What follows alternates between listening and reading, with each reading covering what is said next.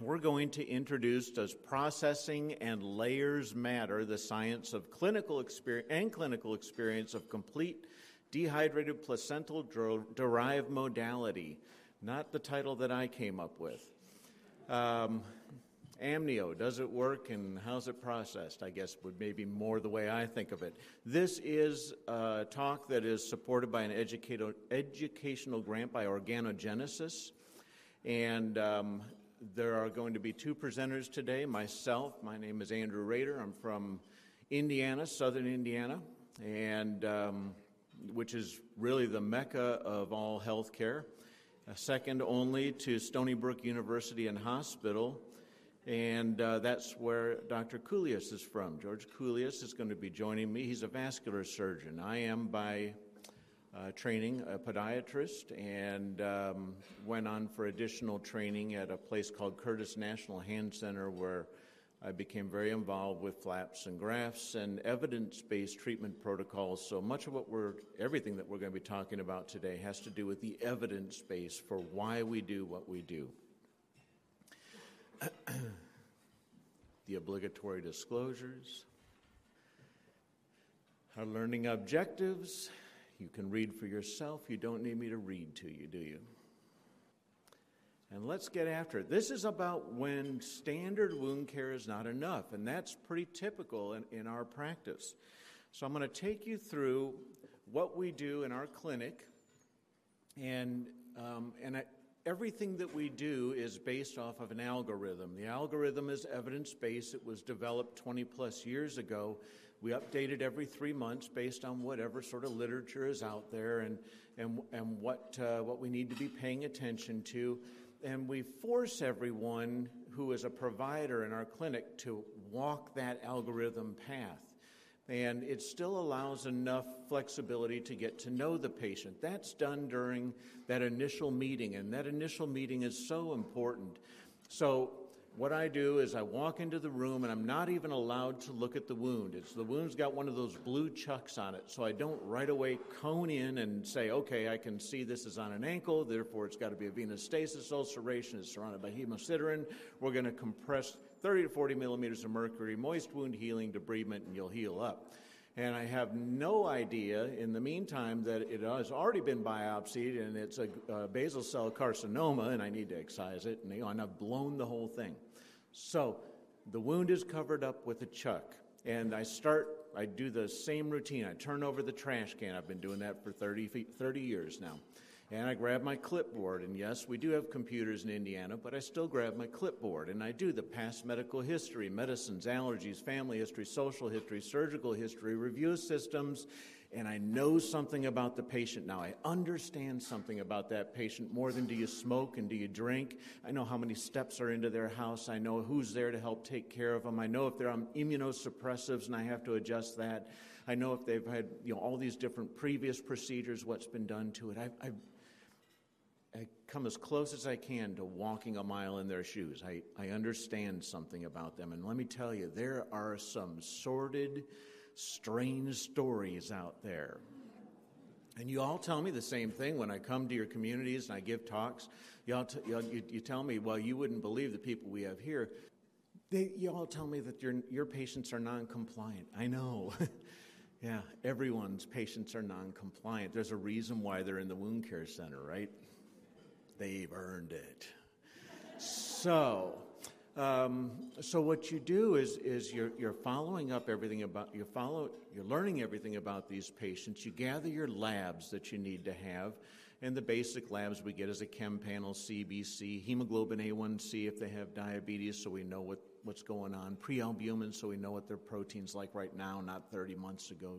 SED rate, CRP, if we're worried about any sort of bone involvement. We gather some basic labs. Everybody gets a foot x-ray if they have a diabetic foot ulcer. That's the printed clinical practice recommendations from ACFAS.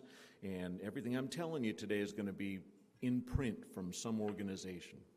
So we do all that stuff, and then we can start to look at the patient. And when we look at the patient, everybody gets an ABI, and I get the shortcomings of the ABI, and as long as they haven't had a distal bypass or something like that, they still get the ABI, And the ACC and the AHA right now says if the ABI falls out of 0.9 to 1.4, you have to do a follow-up study. They don't tell you what the follow-up study is, but you got to do a follow-up study. And so we do TCPO2s, you can do laser Doppler, you can do segmental pressures, you could do PVRs, you could do CTAs. They don't tell you what to do. You probably could tell us what to do better than they could. But you have to do some sort of follow-up study. And the reason is that these things that we're going to be talking about that you can put on wounds all cost money. It's like hundreds of dollars worth of money, you know. And so you don't want to put something on a wound that doesn't have a chance of healing. You have to right all the wrongs first. This is the part that's your responsibility. We're taking the patient out of this right now. This is all your responsibility. Right all the wrongs as much as you can first. Then you do a neuro exam. And the neuro exam, the ADA says we have to use a 10-gram monofilament. 10-gram monofilament's really quite worthless, but it does tell us if it really, all that we know about the 10-gram monofilament is Paul Brand taught us that if people could feel the 10-gram monofilament, they could feel in India if the rats were eating the ends of their fingers and the ends of their toes at night, and that was defined as protective sensation. And there you go. We use a 10-gram monofilament. What? There's got to be more evidence than that, right? There isn't. That's it. That's all it means, is that they can feel if rats are eating the ends of their fingers and the ends of their toes at night. That's disappointing.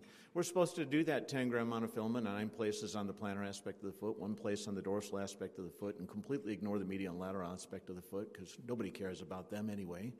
They're the illegitimate stepchildren, I guess. And the plantar aspect of the foot, obviously that's the one with the silver spoon in its mouth. That's the one that gets all the attention, but you're supposed to do that. And it matters if they can't feel, because another thing Paul Brand figured out is if they can't feel, they can't limp. And everybody who gets a wound from a neuropathic problem loses their ability to limp, and so we have to give them a limp. And that changes our thought process. Okay, during my exam, if I'm going to take compliance out of the quotient here, I'm going to have to give them a limp. I'm going to have to give them a limp all the time. You can give them a limp with a cam walker. And Armstrong and Lavery did that study where they put a pedometer inside the cam walker and a pedometer on the hip, and they made people cross their heart, hope to die, stick a needle in your eye, the whole thing that we used to say as kids, that you got to wear the boot all the time, promise. And the patient said, hey, man, I got the boot thing. It's a week. I can do that. And they came back and they said, hey, do you wear the boot all the time? Patient said, absolutely, except for I had to go to the bathroom in the middle of the night, and I did one of these things, barely getting there. So don't worry, I wore the boot all the time. They checked the pedometers, and they wore the boot 20% of the time. Guess what? They were non-compliant, too. They didn't wear it 80% of the time.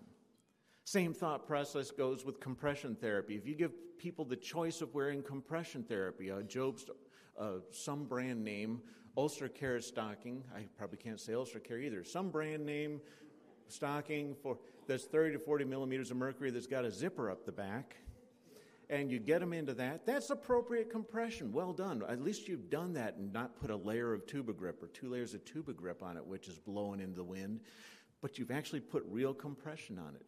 That's great. But guess what? When they come back and they don't have it on and they tell you they just took it off that morning because they wanted to bathe, they're lying. They're non-compliant. They don't wear it. Whereas when you put on multi-layer type of compression dressings, sign the dressing, you know whether or not they were compliant, whether it stayed on. So you have to force this compliance in these people. This is still all our responsibility here, and it's still the first slide. And so then after you do all that, you look at the biomechanics if it's lower extremity or how they're getting pressure for the rest of the body. Finally, you get to look at the wound, and wounds are easy. You guys do wounds day in and day out. I don't need to tell you anything about that. If it's dry, you wet it. If it's wet, you dry it. You debride it, excise it the first time, start all over with a new wound. I can't stress that enough. I learned that at Curtis National Hand Center is they would completely excise these wounds that they were going to do flaps and grafts on. And that sometimes the flaps would work and sometimes they wouldn't, but the wounds would heal then.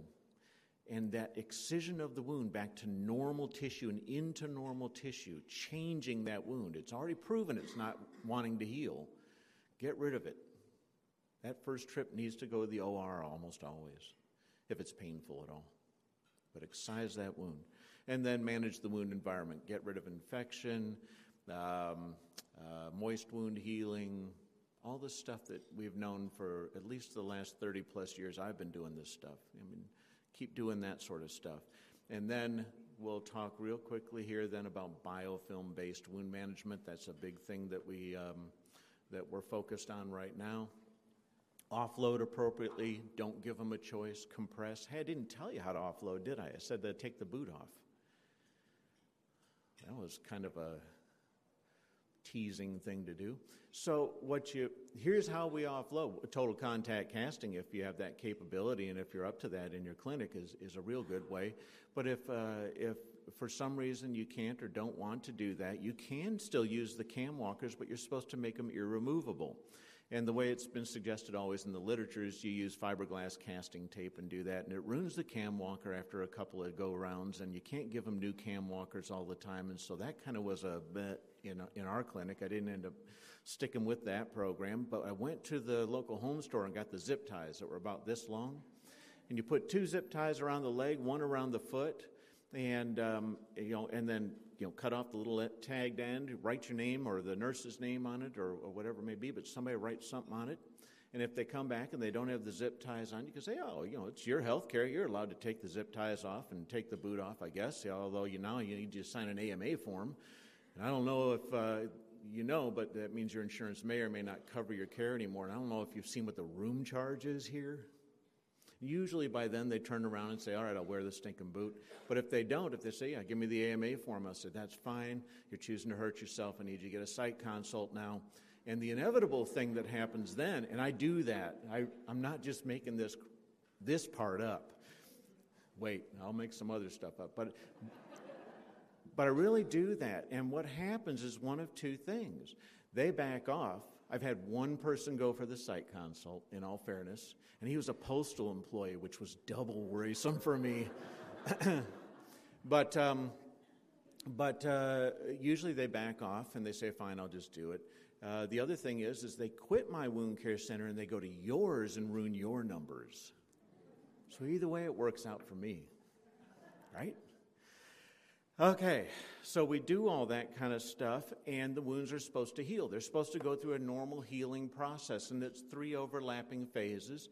And these phases can be exhausting to look at, and so just listen with me for a second here. What happens is there's an injury of some sort, and platelets come in, and the platelets aggregate, and they stop the bleeding, and that's good. And after they aggregate, they degranulate, and they send out a signal to the body saying, hey, there's an injury here. Why don't we go ahead and heal this? And so that signal to the body calls in neutrophils, which help fight off the infection, bacteria in the area. That calls in macrophages that eat up cellular debris that was caused during the injury. And the MMPs go up, those evil MMPs that hang around too long. Those MMPs go up, and the proteolytic enzymes go up, and they break down all the damaged collagen, and they're just cleaning up the site. Cleaning up, we talked yesterday about it, it's like a construction site. You got to clean it up first before you're going to build anything. Then the builders come in. The builders are the fibroblasts and the keratinocytes. They're the ones on the ground. Fibroblasts are on the ground. They're using building supplies, the extracellular matrix. And they're building walls. And the keratinocytes are putting a roof on the thing. And they're talking back and forth all the time to the different subcontractors out there saying, hey, we need plumbing in this wall, vascular factors.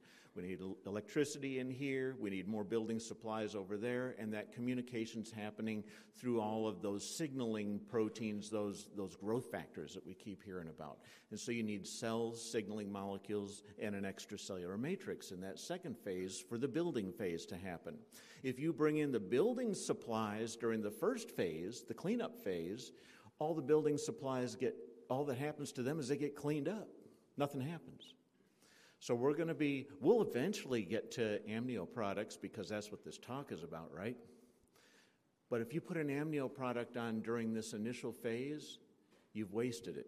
Don't do that. All it's going to do is get cleaned up. You want to put an amnio product on during the building phase if they need it. How do you know if they need it, and how do we know? If we do everything right, if we did that whole first thing, that whole history and physical, and righted all the wrongs and did what we're supposed to do and offloaded with a total contact cast and compressed with multi-layer compression really just took charge of things. This is how we do. This is what's published. DFUs, we heal a quarter of them in 12 weeks, almost a third of them in 20 weeks. That's 5 months. VLUs, in almost 6 months, we're healing 44% of them. Those are discouraging numbers, huh? Yeah. But that's nationally what's happening.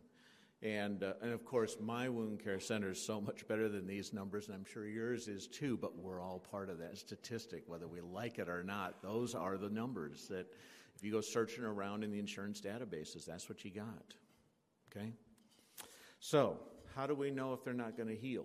We have indicators, fortunately. If you are doing something for the first 4 weeks and they don't close roughly 50%, you can see the exact numbers up here, but if they don't roughly close 50% in 4 weeks, they're not going to heal.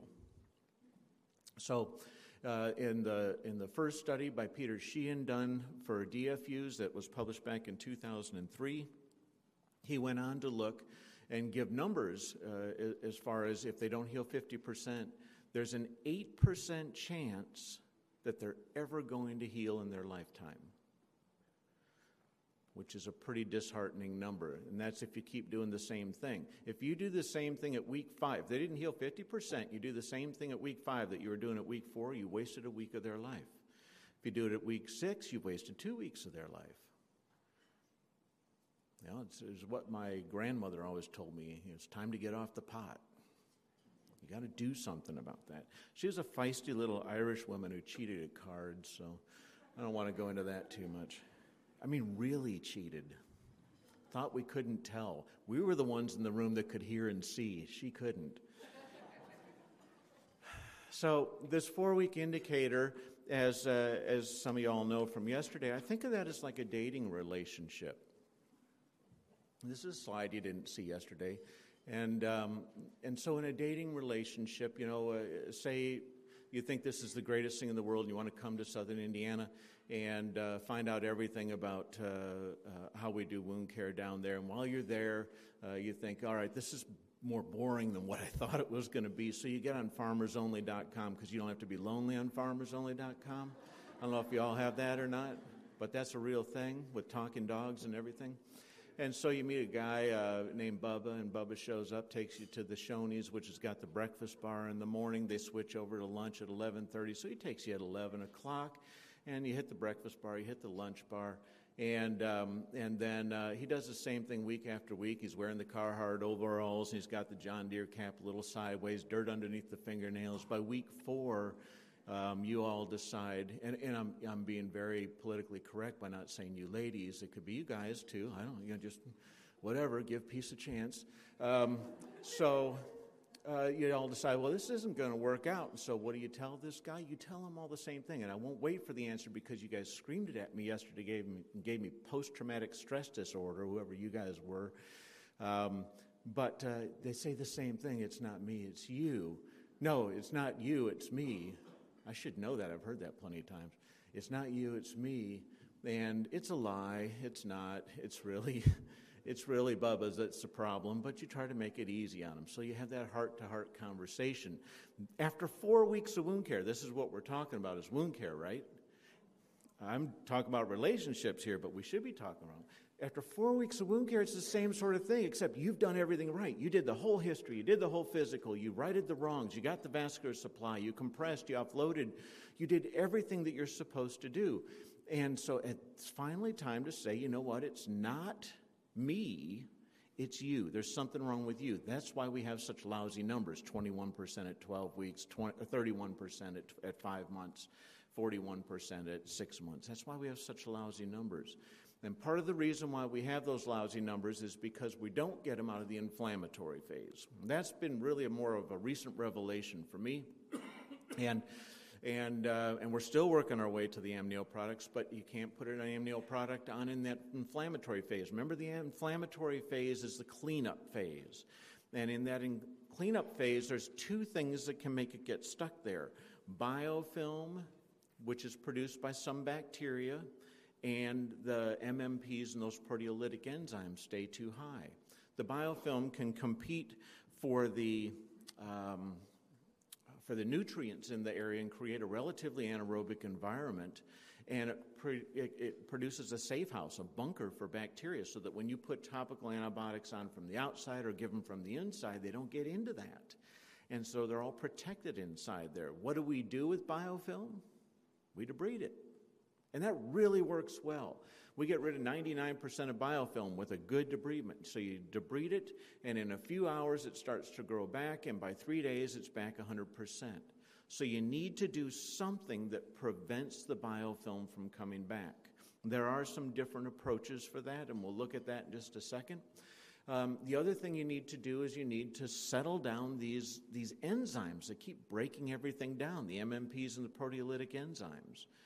And so everyone who shows up in your clinic who is in that first or that cleanup phase, and we'll see how you can recognize them in a second, you need to get them out of the cleanup phase before you do anything in the building phase. In the amnio products or the building phase stuff, products, things. All right, so the first thing is collagen. Collagen is potent in knocking down the MMPs and the proteolytic enzymes. And more than that, if the collagen retains its normal cross-linking and its normal structure, it's hyperpotent in knocking those down. We learned that early on in the Promogran studies, or in the studies with the stop sign type of white thing. And we found that if you throw enough of that at it, it knocks down the MMPs. They biopsied it before, they biopsied it afterwards. It was a great study. They did not offload anyone, and no one healed in that study. They didn't do the basics. It was still them. Remember, we've done the basics. It's not you. It's them. There's something wrong with them. So we need to throw collagen at them to knock down those proteolytic enzymes and the MMPs. And then the other thing that we need to do is get rid of the bacteria or keep the bacteria away that produce the biofilm. We've already debrided. We've done what we're supposed to do, but now we got to keep those bacteria from regrowing in 3 days because we only see these people once a week. We can't accept 3 days of progress and 4 days of not progress walking backwards. So we have to do something to get rid of that biofilm. 9 studies are out there. 6 of the studies showed 100% of the wounds by the time they walk into your wound care clinic have biofilm in them. 3 of the studies showed it was still the majority, although not at 100%. So if you did a meta-analysis of all of those, what you'd find is that close to 90% of these wounds have biofilm at the time they walk into your wound care clinic. And yesterday we thought of that as like a roulette wheel where every number on the roulette wheel is 20 except for one number, and that's 34 or something like that. What number are you going to bet on? 20, no kidding. When somebody walks into your wound care center, they're at 20. You can bet they're in that first phase, the cleanup phase of wound healing. You need to get them out of that before you do anything else. That's your first task. They're all in number 20 on the roulette wheel. So you remove the biofilm, and you got to keep the bacteria from growing back. The way we can do that, a lot of things have been tried, and here I've listed a few: silver, PHMB, Dakins, cadexamar iodine, all sorts of different things have been tried. We're going to look at some of those things here and what happens with the biofilm. And this is from a 2010 article. There's some newer ones too. But you should look these up because it's a lot of things that I was taught are the perfect answer for it. It turns out aren't the perfect answer. Gentamicin sulfate, we used to inject that around the edge of the wounds. We used to apply it topically. We do all sorts of things with gent sulfate. And we found that staph and Pseudomonas in this article, as soon as 6 hours, are completely tolerant. They become tolerant, and at 48 to 92 hours, that's still within that week, they're completely tolerant. If you use a Versajet and completely debride all that stuff off like they did in that study, and then when the bacteria start to grow back at 5 hours and are fully formed at 72 hours, they grow back completely tolerant to the gentamicin sulfate. That's how quickly that adaptation takes place. So we got rid of gentamicin sulfate in ours. Then we said, okay, how about Dakins? That's always been a good standby. I like Dakins. Makes the room smell nicer than the alternative. And so quarter-strength Dakins, we gave them all the recipe how to make it at home. And in Indiana, they built their little wood fires and got their iron kettles out, right? This study is done with 100% bleach for Pseudomonas. 39% of the bacteria became tolerant at 48 hours, and they retained that tolerance even after, again, all these studies were done with hydrodebridement and then waiting for the bacteria to come back, and they adapted that quickly. Cadexamer iodine and PHMB were the two that didn't show that adaptation. And there's some good reasons in physics why that is, but we're not going to linger on that now, although I'm glad to deal with it afterwards if any of y'all have questions. So, they are stuck in that inflammatory phase when they show up. They are a number 20 on the roulette wheel. All wounds are stuck in that inflammatory phase. On presentation is a safe bet. It's one I'd take in Vegas. Biofilm keeps it there, and it keeps the MMPs and those proteolytic enzymes elevated. You have to debride the biofilm, and that make it into that acute wound again. It reforms in 72 hours, so then you have to keep the biofilm from coming back and think about what you're using to keep it from coming back. Okay, so now we get them out of that inflammatory phase, and we finally now get them into a building phase. So they're out of the cleanup phase and they're in the building phase. And in 4 weeks, they should be in that building phase. It should be a nice, safe assumption at that point. If they're not healing 50% at 4 weeks, then there's something else wrong. They don't have the workers in the building phase. They don't have the fibroblasts and keratinocytes, or they don't have the extracellular matrix, or they don't have the signaling molecules. Something's missing in that second phase, because all those three things, cells, signaling molecules, and extracellular matrix, all have to work together. And if they're not working together, nothing gets built. House doesn't go up. So if you've got them out of the inflammatory phase, these are the only three culprits that are left. Now, if they're healing 50% after you got them out of the inflammatory phase, all these things are there. They're doing fine. Keep doing what you're doing. Don't change a thing. You don't need anything else. Keep doing what you're doing. But if they're not healing 50% at 4 weeks and you've got them out of that inflammatory phase or the cleanup phase, then they are going to need cells, signaling molecules, or extracellular matrix, or some combination of that. What do you do if they don't have extracellular matrix? Give them extracellular. I mean, this is the... I'm not going to read this to you. These are the obvious things. They don't have it. You got to give it to them. How do you give it to them? Amniotic membranes become an option. Finally, we're getting there. Ooh, and I've got like 3 minutes left before I got to pass it on. Amnio products come from the placenta. So amnion is baby side, chorion's mama side. The trophoblast layer on the mama side is kind of the immunogenicity producing portion of the chorion. And in history, this has been used for some time to try to heal things. Back in the early 1900s, at Hopkins, they took it out of labor and delivery and shook it off and wiped it with a towel and tried to stick it on things to make things heal. And is she okay? Was that too much? Did you just have a child? No, okay. I mean, if this gets offensive. You did? How are they? Good, I'm glad. All right. I've got one child who doesn't email me anymore. She might be out here for all I know. It's my youngest child. She likes to go to raves, man, and she works at a coffee shop. Good luck with your child. Hope it works out for you.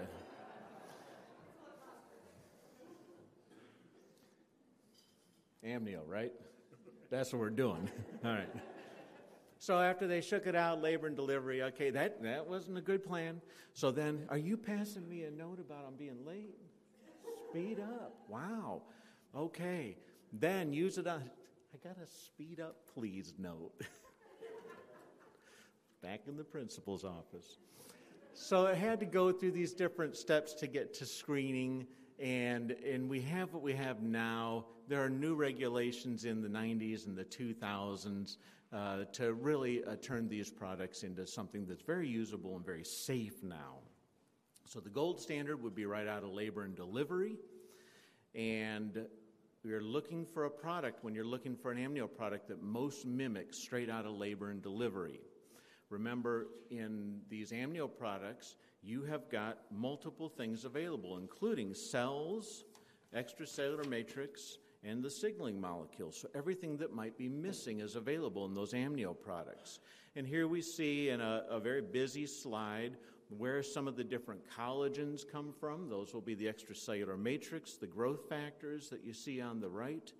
And these final products have the potential, right out of labor and delivery, to contain everything that you would need: cells, signaling molecules, and extracellular matrix. Now you have to decide how they're processed, and they're processed in different ways. There's two big categories: viable cell categories and non-viable cell categories. The viable cell ones can be frozen or refrigerated. Frozen, just know that it causes some apoptosis or cell death, and so you're not going to get what was put in the freezer right at the beginning, whereas refrigeration does maintain cell viability all the way throughout. When you dehydrate a product, you have non-viable cells, but you still can have all or part of the layers of the amnion and the chorion and the connection between the spongy layer, and you can still have all the growth factors. And so what you get on the bonus side of that is you get a long shelf life from those.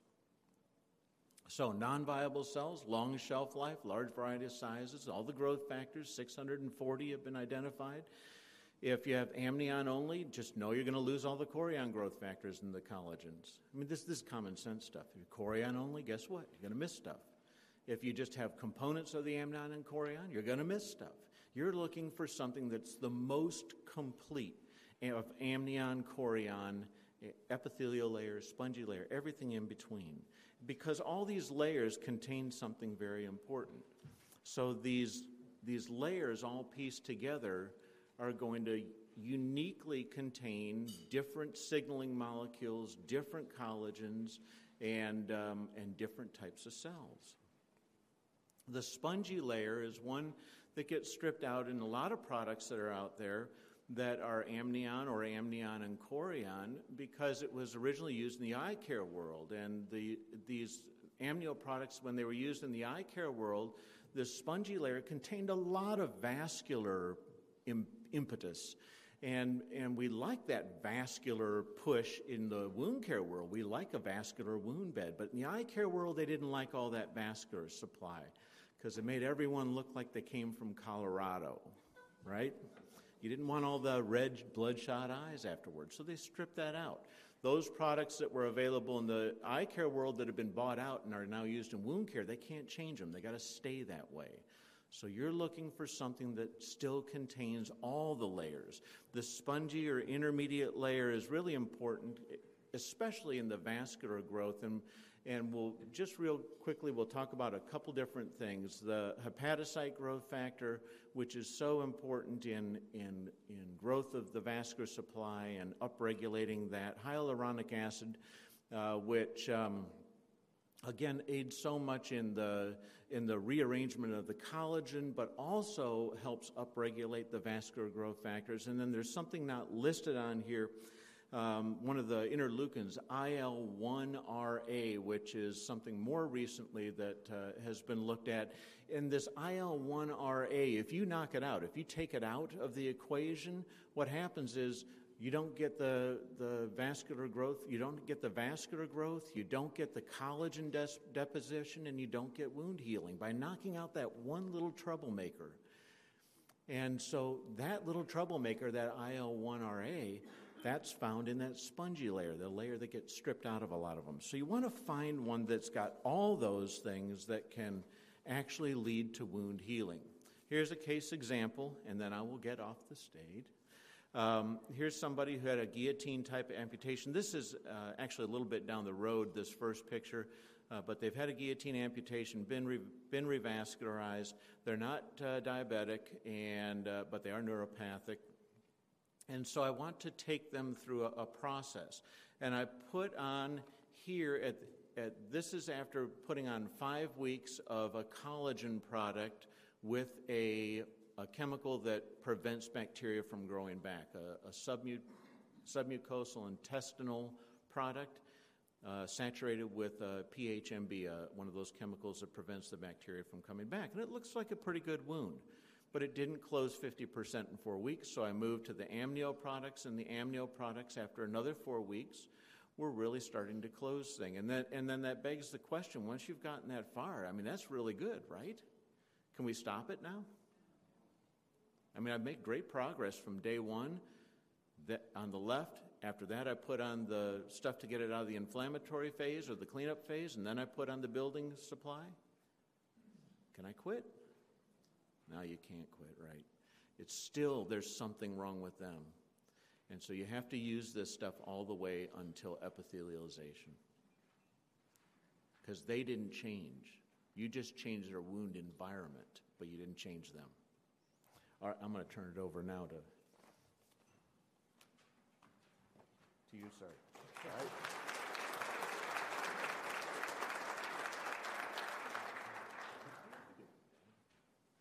So it's tough to compete with Dr. Rader and his very animated style of presentation. The purpose of my part of the talk is to see what's out there when it comes to placental products, see a little bit of the science behind those products, how they're processed, what's available, and what I think is good to look for when you're making choices to treat your patients with placental products. A lot of the initial slides are, unfortunately, slightly repetitive, since Dr. Rader covered them so nicely. And again, as we see the inflammatory phase, I love, and I will try to use it in all my talks from now on, about the cleanup and the building and the rebuilding phase that Dr. Rader mentioned. Just only focus on the red letters here, which is basically the clinical part and the symptoms that show us the phase that the patient is in. The building, in the cleanup phase, the wounds are erythematous, they are tender, they have drainage, and of course the biofilm is the number one issue that we need to address. Going to the rebuilding phase, we see granulation, we see some gradual epithelialization, either some islands in the tissue, in the wound, or some periphery that looks a little bit pinkier and healthier. And we have less erythema, we have less drainage. The patient has less pain, and that's something that I see consistently when we start using our amniotic products. Our pain scale levels go down significantly. And of course, depth and diameter of the wound are improving. We're in the right track. On the maturation final phase, of course, we have scar and the scar evolution. To achieve chronic wound healing, and again, that's another kind of repetitive slide. This is just our center's view on the subject. We have to identify systemic and local factors that are keeping the wound in the inflammatory phase or on the cleanup phase. And if they have slightly entered the proliferative phase, what's the thing that stops them from just going through the phase and complete wound healing? And you can see that systemic factors, just as infection control, some of my stuff that I use, that I check for: ambulatory venous hypertension, venous reflux, diabetes, pain control, vascular exam, arterial insufficiency. All that stuff need to be fixed. Otherwise, none of the things that we're going to be doing will make any big difference to the patient. And as I heard a nice speaker last night, we will be dropping thousands of dollars on a wound that if we don't fix the systemic things that prevent it from closing, we're just basically going to be losing insurance money, and we're going to be looking bad to the patient, to the administration of the hospital, and to Medicare. So we need to fix that stuff before we start dropping those expensive, valuable products to our patient. Local factors have to do, in my book, mainly with with biofilm control. Debridement was overemphasized, and I think correctly by Dr. Rader. Needs to be sharp, needs to be obsessive compulsive cleanup every time we feel that something is not the way we like it in the wound. Quenching the MMPs is another thing that biofilm MMPs are enzymes. Those enzymes are produced by two sources: by our white cells, meaning the host white cells, and the bacteria. This is a fight between them and us, meaning the host and them. And all these MMPs are lytic enzymes. They lyse collagen, they lyse DNA, they lyse proteins, they lyse elastase. That's why we have, I think, 27 or 28 MMPs that are identified, because they just lyse everything. We just have to stop them from lysing.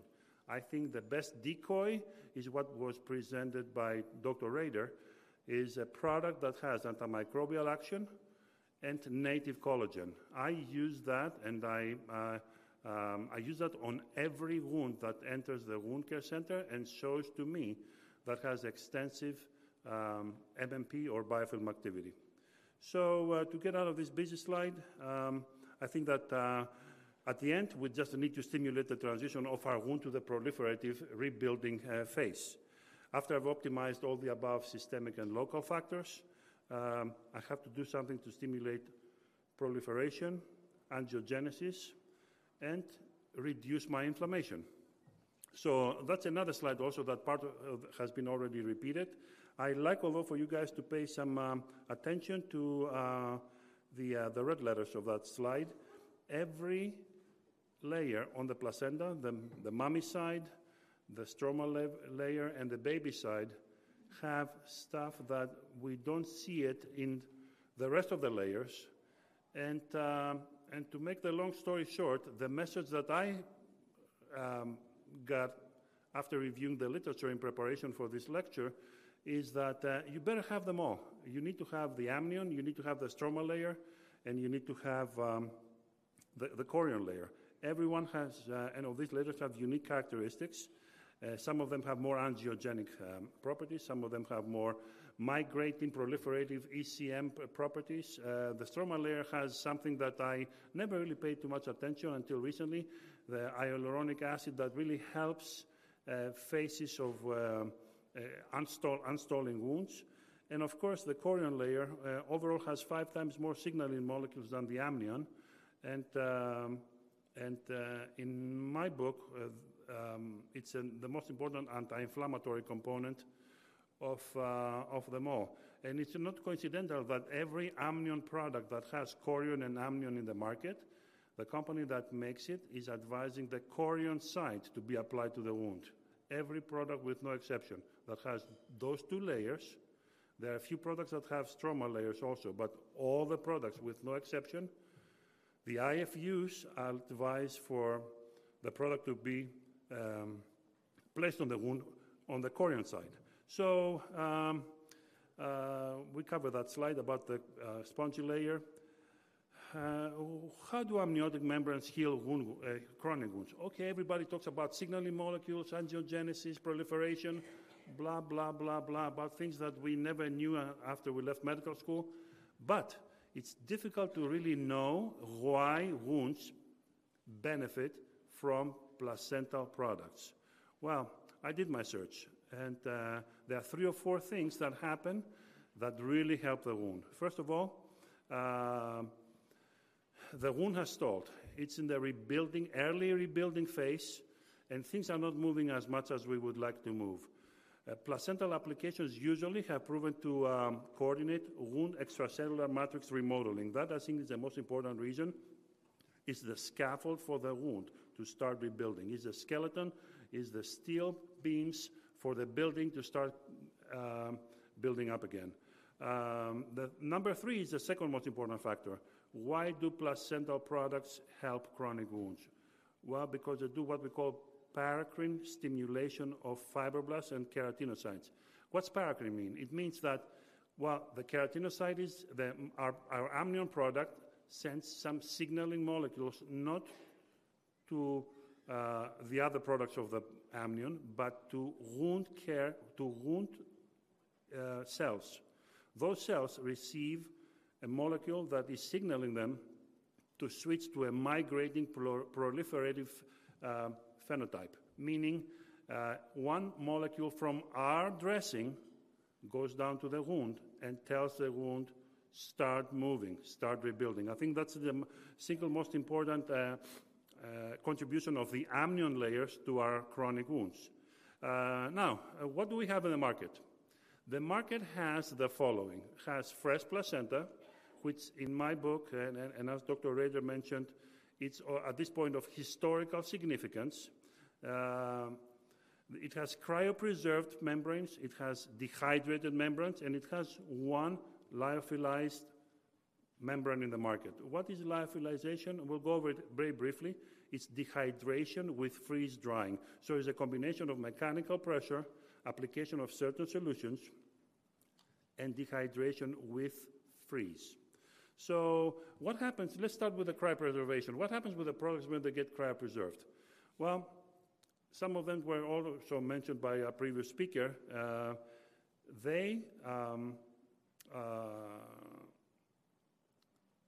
What happens is that they are stored in very low temperature. The half-life of the product is shorter than the dehydrated products. When we want to put it on, well, we have to thaw it again. So we need to put it back into the solution with 35 degrees, then 36 degrees, then rinse, then do this, do that. All of us do that from on and off. It's a process, although. And when it comes down to the molecular level, it involves multiple degrees of tissue architecture, destruction, and something that is touchy here. Well, let's say we thaw the product. Do we have any viable cells? Tricky question, and there is also an even more trickier answer. There are multiple studies that show that, yes, we can have some viable cells. Have they been in vitro studies or in vivo studies? Meaning, are they on the Petri dish on a pharmaceutical company or on a patient in your wound care center? The answer is no. They are in vitro studies that show that, yes, we have in cryopreserved placentas some live cells. Major institutions have tried to duplicate those studies with very, I would say, ambiguous results, from 0 to 80%. You can find any numbers in the literature. I think the consensus is that there are some, very few, viable cells after we thaw a cryopreserved placental membrane. What happens with the other way, the lyophilization? Lyophilization is a process that combines dehydration, that is now not done by heat, but is done by pressuring the product, squeezing the water out of the cells. At the same time, we freeze the product. So this lyophilization process is associated with some degree of cell death. Dr. Rader used the term apoptosis, which is a form of programmed cell death, which is true. Some of the cells are apoptotic. Although the cells are dead, and some of them apoptotic, there is evidence that growth factor and signaling molecules levels remain in significant concentrations. When we put it back on the patient, these people get the effect of multiple significant concentrations of growth factors and signaling products. One product is described in the market, and I'm going to just say exactly what the manufacturer says in this IFU. That is a lyopreservation technique that keeps cells viable at ambient temperatures. It's a very correct statement. The literature supports that some of the cells are viable. Now, how do they do that? They incubate with the sugar. It's called trehalose. That's a very funny molecule. It's only two molecules of glucose joined together, and they get the placenta, and they put it into a solution that has trehalose. What happens? Well, trehalose has been shown to preserve cytoplasmic reticulum and mitochondria in very low temperature. Another also very interesting factoid, trehalose was recently discovered in fungi and very small organisms in the Arctic and prevents them from dying over the winter. So that is really a good thing to do, have trehalose in your system if you're going to be in a very cold temperature. The truth is that the product has a very impressive lyophilization technique, and the truth is, I don't know the numbers, I was not able to find them in preparation to our lecture, has some degree of live cells when we put it on the patient. I don't know how much it is, but it has some degree of live cells and definitely throws some growth factors on the patient. What happens with dehydration now? Now, this is for me my favorite class of products because it has multiple advantages. Some of them were already pointed by Dr. Rader. They're easy to use. You don't have to be a trained person with advanced hand skills and to apply it. It's a kindergarten level application technique. You just put it on after you have cleaned your wound. Dehydration is associated with cell death and a significant reduction of growth factors and signaling molecules compared to the fresh placenta. But the remaining growth factors that are seen in dehydrated products are many, and there are plenty. There are some, I will come back to this slide, but I wanted to show you on the next slide that all the factors that we can isolate from dehydrated products are there. They're in large quantities. They're on every dehydrated product around 50% of the fresh placenta, but who's going to put a fresh placenta in this day and age on a wound? I guess, I don't know, would anybody do that? Probably not, right? I would never do that. I'll take the 50%, provided that it's sterile, it's easy to use, and provided that we have proof that has all my factors. I want angiogenic factors, I want immune modulating factors, I want anti-inflammatory factors, and I want also migrating, proliferative, and regenerative factors. The dehydrated products have all of them. Go back to the previous slide just to show you what's going on in the market right now. The majority of the products that are out, and this is a US market, okay? If we go Asia and Europe, the table would be triple that size. So for us here, the majority of our products are dehydrated. Not all dehydrated products are created equal in my book. And I'm going to go to what Dr. Rader mentioned before. They don't have the stroma layer. The closest to normal placenta is when we have amnion, chorion, and stroma layer. Let me go over a few of our wounds. Some of them, I'm happy that you already had breakfast.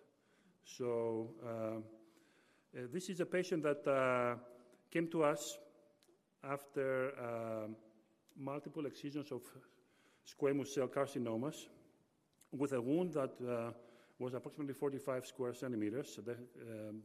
The tumor excision was performed 1 month prior. The last tumor excision was performed 1 month prior to the presentation of our center to our center. She has had some flaps that did not take so well. She had a necrotic center. I proceeded with what I use lately for complicated wounds, and is treat them with a product that has antimicrobial action and takes the wound out of the inflammatory phase with a collagen dressing. I use 6 weekly application of that product, and then I followed with 5 weekly applications of a dehydrated amniotic product. The wound was healed by week 11. Of course, I've done my homework, as Dr. Rader did. I've checked for venous insufficiency, I checked for arterial insufficiency, and all that stuff is corrected by us immediately after the patient initially presents to the wound care center. This is another one that is a little bit more complicated, has a little bit more vascular stuff, and since I'm a vascular surgeon, I would like to brag a little bit about this patient because it was a patient that had a very complicated vascular history. She presented with a 42 centimeter ischemic infected draining malodorous wound on the right mid-medial calf. She had extensive vascular disease that included long segment chronic occlusions of all the major arteries going down to that extremity. Due to the very infected ischemic and wound and the occluded right common femoral artery, which is our main feeder for the leg, right, the common femoral artery in the groin, she had an extensive vascular reconstruction that was involving cadaveric, meaning cryopreserved saphenous vein from a cadaver. And after that, following the technique that I described before, which involves for me cleaning up the patient's wound, making sure that we don't reform biofilm, and then apply our amniotic product when we are clearly, in my book, in the rebuilding phase. The patient healed by 9 weeks. I don't have the week 9 here. I was not able to find that picture, but week 9, I have week 8. Week 9, the patient had a complete wound. So this is another patient that was referred to me for to basically do a below-knee amputation. It was a highly complicated patient with all these bad things that you see on the history. The worst thing for me was that he had a rapidly declining kidney function. So I could not do anything with his vascular system because every time you use a contrast, you basically make the kidneys worse and the patient is going to go on dialysis. So eventually the patient went on dialysis, and as soon as he went on dialysis, I started fixing some of his arteries that were clogged. You can see here multiple areas of necrosis. The first metatarsophalangeal joint is black, tissue necrosis, and it took me a year plus to finally heal it. The series of biofilm-reducing strategies and amniotic process were applied. I have to say that the last 3 to 4 months we made more progress, but this patient now has his leg, and that's the bottom line here. Complete healing at 13 months. So this is something that I wanted to share with you because it's something that is pushing the boundaries of amnions. This is a 64-year-old female patient that, chronic smoker, had a 2-year history of progressively enlarging and extremely foul-smelling, necrotic and draining exophytic left neck mass. The problem with us was that on the CAT scan, the mass was touching the carotid artery with an imminent risk of carotid artery rupture. So we needed something to be done. Not to be done with a wound per se, but we needed to reduce the wound fast. We needed to create tissue more between the adventitia of the left internal carotid artery and the wound. Now, how can you create tissue and put growth factors on somebody that has cancer? That means that you're going to probably make their malignancy worse. So there was some degree of compromise involved. There were a few meetings with the oncologist and a few meetings with the radiation oncologist. The patient did not consent to radiation, but she consented to a multiple chemotherapy regimen. We initially managed the odor and the drainage. And when we had serial PET scans and also serial microbiopsies that show, and when we got all our PET scans and all our biopsies showing no malignancy, we applied some amniotic products. For some reason, we raised the thickness of that skin, of that area from the carotid artery from 1 millimeter to 1 centimeter. So we were now safe that we will not lose the patient from carotid exsanguination and she will not die a miserable death. Unfortunately, something else got to that patient, and it was bilateral pneumonia due to her immunocompromisation from chemotherapy. And we lost that patient 1 week after the last slide on your right side. After almost the wound was closed, she died from bilateral pneumonia. I think that was pushing the boundaries, but showed us what we can do with those products. So just as a very quick recap thing that I got from preparing for this presentation, I think we need products that have all layers. Every layer has its significance.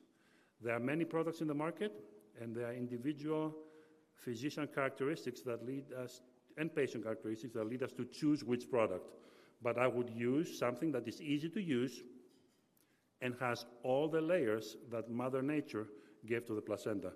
And with that, I would thank you for your attention, and we will both of us welcome questions.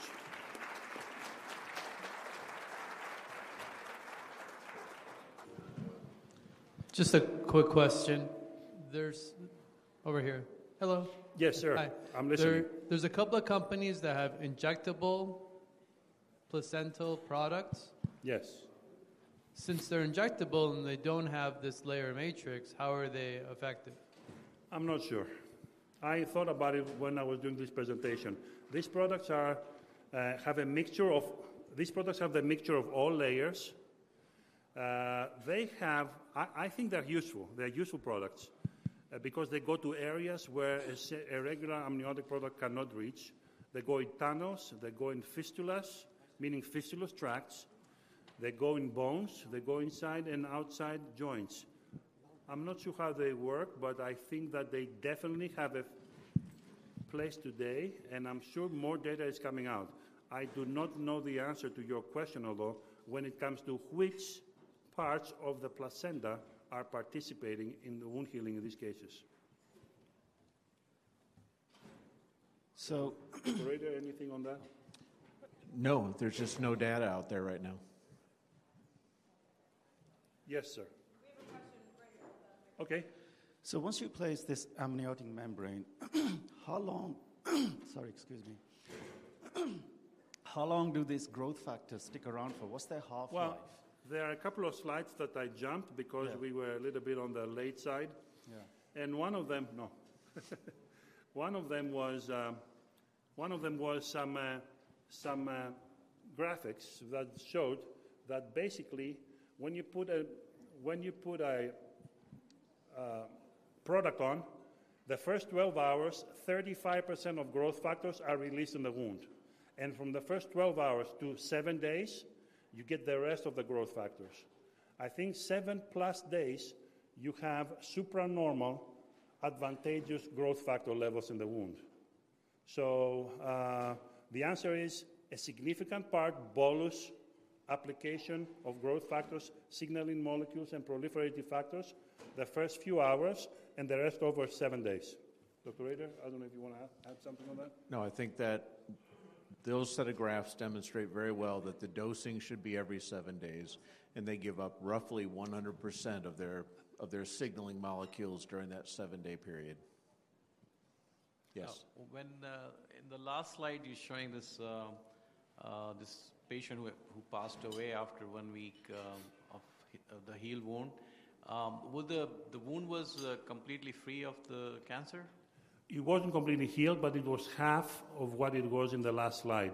No, but the wound was completely free of cancer. Was it? The wound was completely free of cancer with 2 PET scans and multiple circumferential biopsies. And after that you started using the... Well, yes. After we did 2 PET scans and circumferential biopsies, we got all this to a conference with the oncologists, and they gave approval to use amnions. I was pushing for 2 reasons. My number 1 reason, since I'm a vascular surgeon, is that the tumor was on the adventitia of the carotid, and he was in an imminent risk of rupture. But we would never do that unless we had a panel that was consenting, and if we had negative PET scans and negative biopsies. All right, thank you, everybody.